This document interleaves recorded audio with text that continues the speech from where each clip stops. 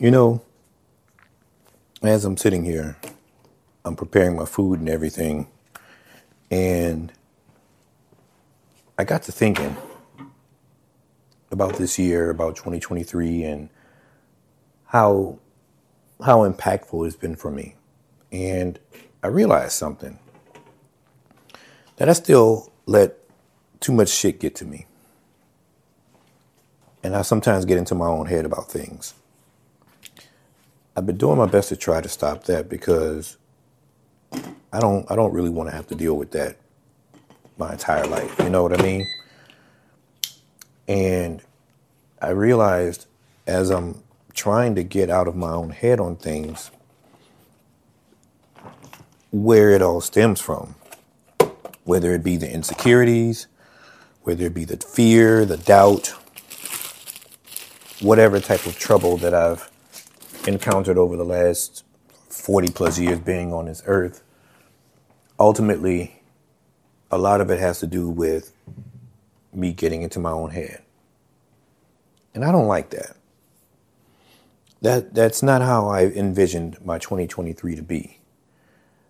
Now, for the most part, I've had a lot of successes, a lot of wins, met a lot of amazing people, done a lot of good things, a lot of positives, a lot of wins.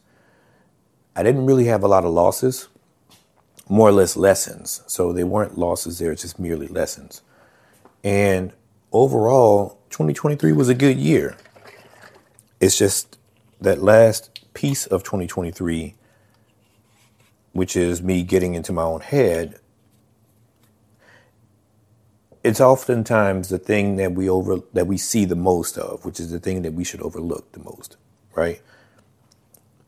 Because I've had so many successes and so many positive things that has happened to me over the last year or so, the one thing that sticks out to me the most is not the wins, but it's the lessons. And it's the lesson of getting into my own head. And that's frustrating because I'm trying. I'm trying to make changes, and I'm trying to become a much different person and a much better person overall. And it's frustrating. As I said before, it's pretty frustrating to have to deal with that. Needless to say, I am going to keep going because I already know that, with this change in me will bring about success. Success will come afterwards. It's just that I still have tendencies to doubt myself. I still feel sometimes I sabotage myself. And overall, it's an ongoing battle. I was talking to someone about this the other day, actually, about the idea of how sadness and depression can overtake you. And it's not something that you just completely get over. It's an everyday occurrence. Every day you wake up in the morning and say to yourself, today is a good day. Or you wake up and tell yourself, it's going to be a good one. And you have to will that into yourself. Because depression is a motherfucker. It's something.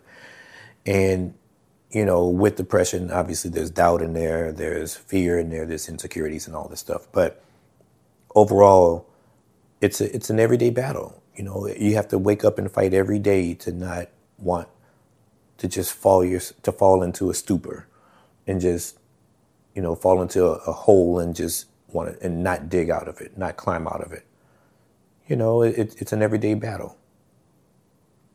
And so that's how I feel whenever I say this is something that I've been constantly focusing on, which is learning not to take things seriously, learning not to get into my head, learning how to make better decisions based on not being all in my head, based on me not being indecisive, or based on me not being indecisive. And it's just, it's a fight. Every day is a fight. I know I'm not the only one that feels this way. So it's an everyday fight. But I am going to continue to fight the good fight. I am going to keep going because I know when it's all said and done, none of this really matters. The only thing that matters is how well you were able to contribute to society and what was your mark you left when it's your time to go. But damn it, I tell you, man, it's a difficult thing to try to get past getting into your own head and allowing things to get to you.